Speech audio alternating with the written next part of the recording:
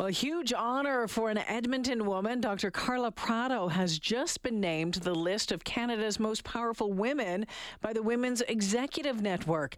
Dr. Prado's work focuses on nutrition and people who have diverse chronic conditions, especially cancer. Let's find out more. Dr. Prado, welcome to the show. Thank you so much for having me. Hello, everyone. And congratulations. Congratulations. Thank you. Yes, I am super excited. Well, tell us a little bit more about your research, because I found it, quite fascinating, really, the link between food, specifically, meat protein and cancer treatments. And by the sounds of it, better outcomes when you're going through cancer treatments. Tell me about that. There's so many misconceptions about what people should be eating once they have a cancer diagnosis. And the first misconception, actually one of the most important ones, is related to animal protein. So people are fearful of eating animal protein, that they think that there is a connection of animal protein with cancer. And there is really a misconception and also a mix of a misunderstanding and the recommendations for cancer prevention versus when we have cancer. They are completely different. And also animal protein, really is very important, not only for our health, but also for our muscle health. And we study how muscle is important for people with cancer. The more muscle we have, the longer you can live, you can have a better quality of life, you endure chemotherapy better. So our efforts are to highlight not only this importance of muscle, but how nutrition, especially animal protein and other nutrients, can be used to build muscle. And we've produced a lot of educational materials to not only to translate, I would say, our research for the public or to relate it to the everyday person. So, Dr. Prado, can you explain to us why animal-based protein compared to maybe plant-based protein it helps cancer patients better tolerate cancer treatments? Also, this is related to animal protein being very, very important for building muscle mass. And what our research has shown is that the more muscle you have, the better you can endure effects of chemotherapy, for example. So the part of the muscle is in a compartment of the body that's called the lean mass, which is responsible for metabolizing the drug from the body. So it's not only because muscle is related to overall fitness and how we can endure other, like the chemo or even like wound healing, for example, is better for us. But it's also related to how drugs can be metabolized and distributed in the body. So the more muscle we have, the greater, you can build muscle. The more protein we have in our diet, we can build muscle mass, and that can help patients live longer and better lives. Well, Doctor, I know you're off. You're delivering a presentation, I think, in 4 minutes' time. So I got one more question for you, so I won't keep you much longer. But I know that as a part of all of this, you and I think a couple of your students have developed, or you had developed a cookbook talking. It's called the High Protein Cookbook for Muscle Health During Cancer Treatment.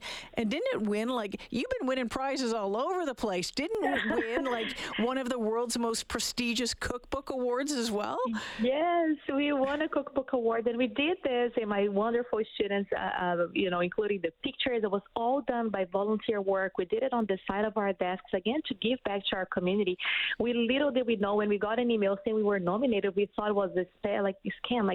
Who nominated us? We weren't even, we didn't even know what was happening. But I think this is just a highlight of our passion and how we can use nutrition, again, to make people live longer, to help people live longer and better lives. And it's not that we want to not acknowledge the importance of plant protein. Plant proteins are extremely important for health, but we understand that there is this misconception of animal protein, and we want to help people understand that animal proteins are okay. Actually, they're very important. You should be eating a large proportion of your protein should be coming from animal protein. If you're not vegan or vegetarians, of course, we don't want people to convert, and if they are, they need help from a dietitian. But our cookbook is really giving them recipes that are easy to prepare with ingredients that are affordable, and it's beautiful because it's full of pictures that Anissa Armet took, who is one of my students, and they are free of charge. So anyone can download the copy. It's on Amazon for the cost of printing only. We are actually also an Amazon bestseller, so we didn't expect that to happen.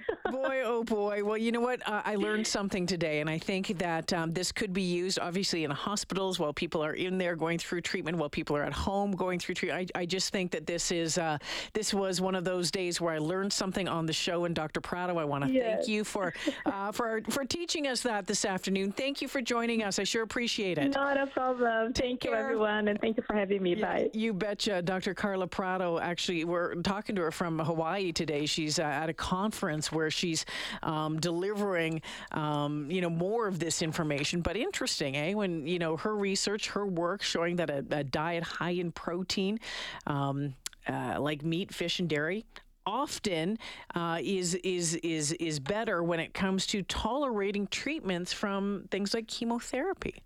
Interesting stuff. It's 3:44. I was asking you, well, Eileen mentioned that the British Prime Minister, Liz Truss, stepped down. She made a hastily scheduled statement outside of 10 Downing today, acknowledged that she could not deliver on her promises. The third Conservative Prime Minister to resign since 2019. She lasted, 45 days? So my question to you this afternoon is, what's the shortest amount of time that you've spent in a job and why? What happened this afternoon? I want to know at 780-496-0063. This text says, Jay, I was about 10. I had the opportunity to pick weeds at a local U-Pick garden.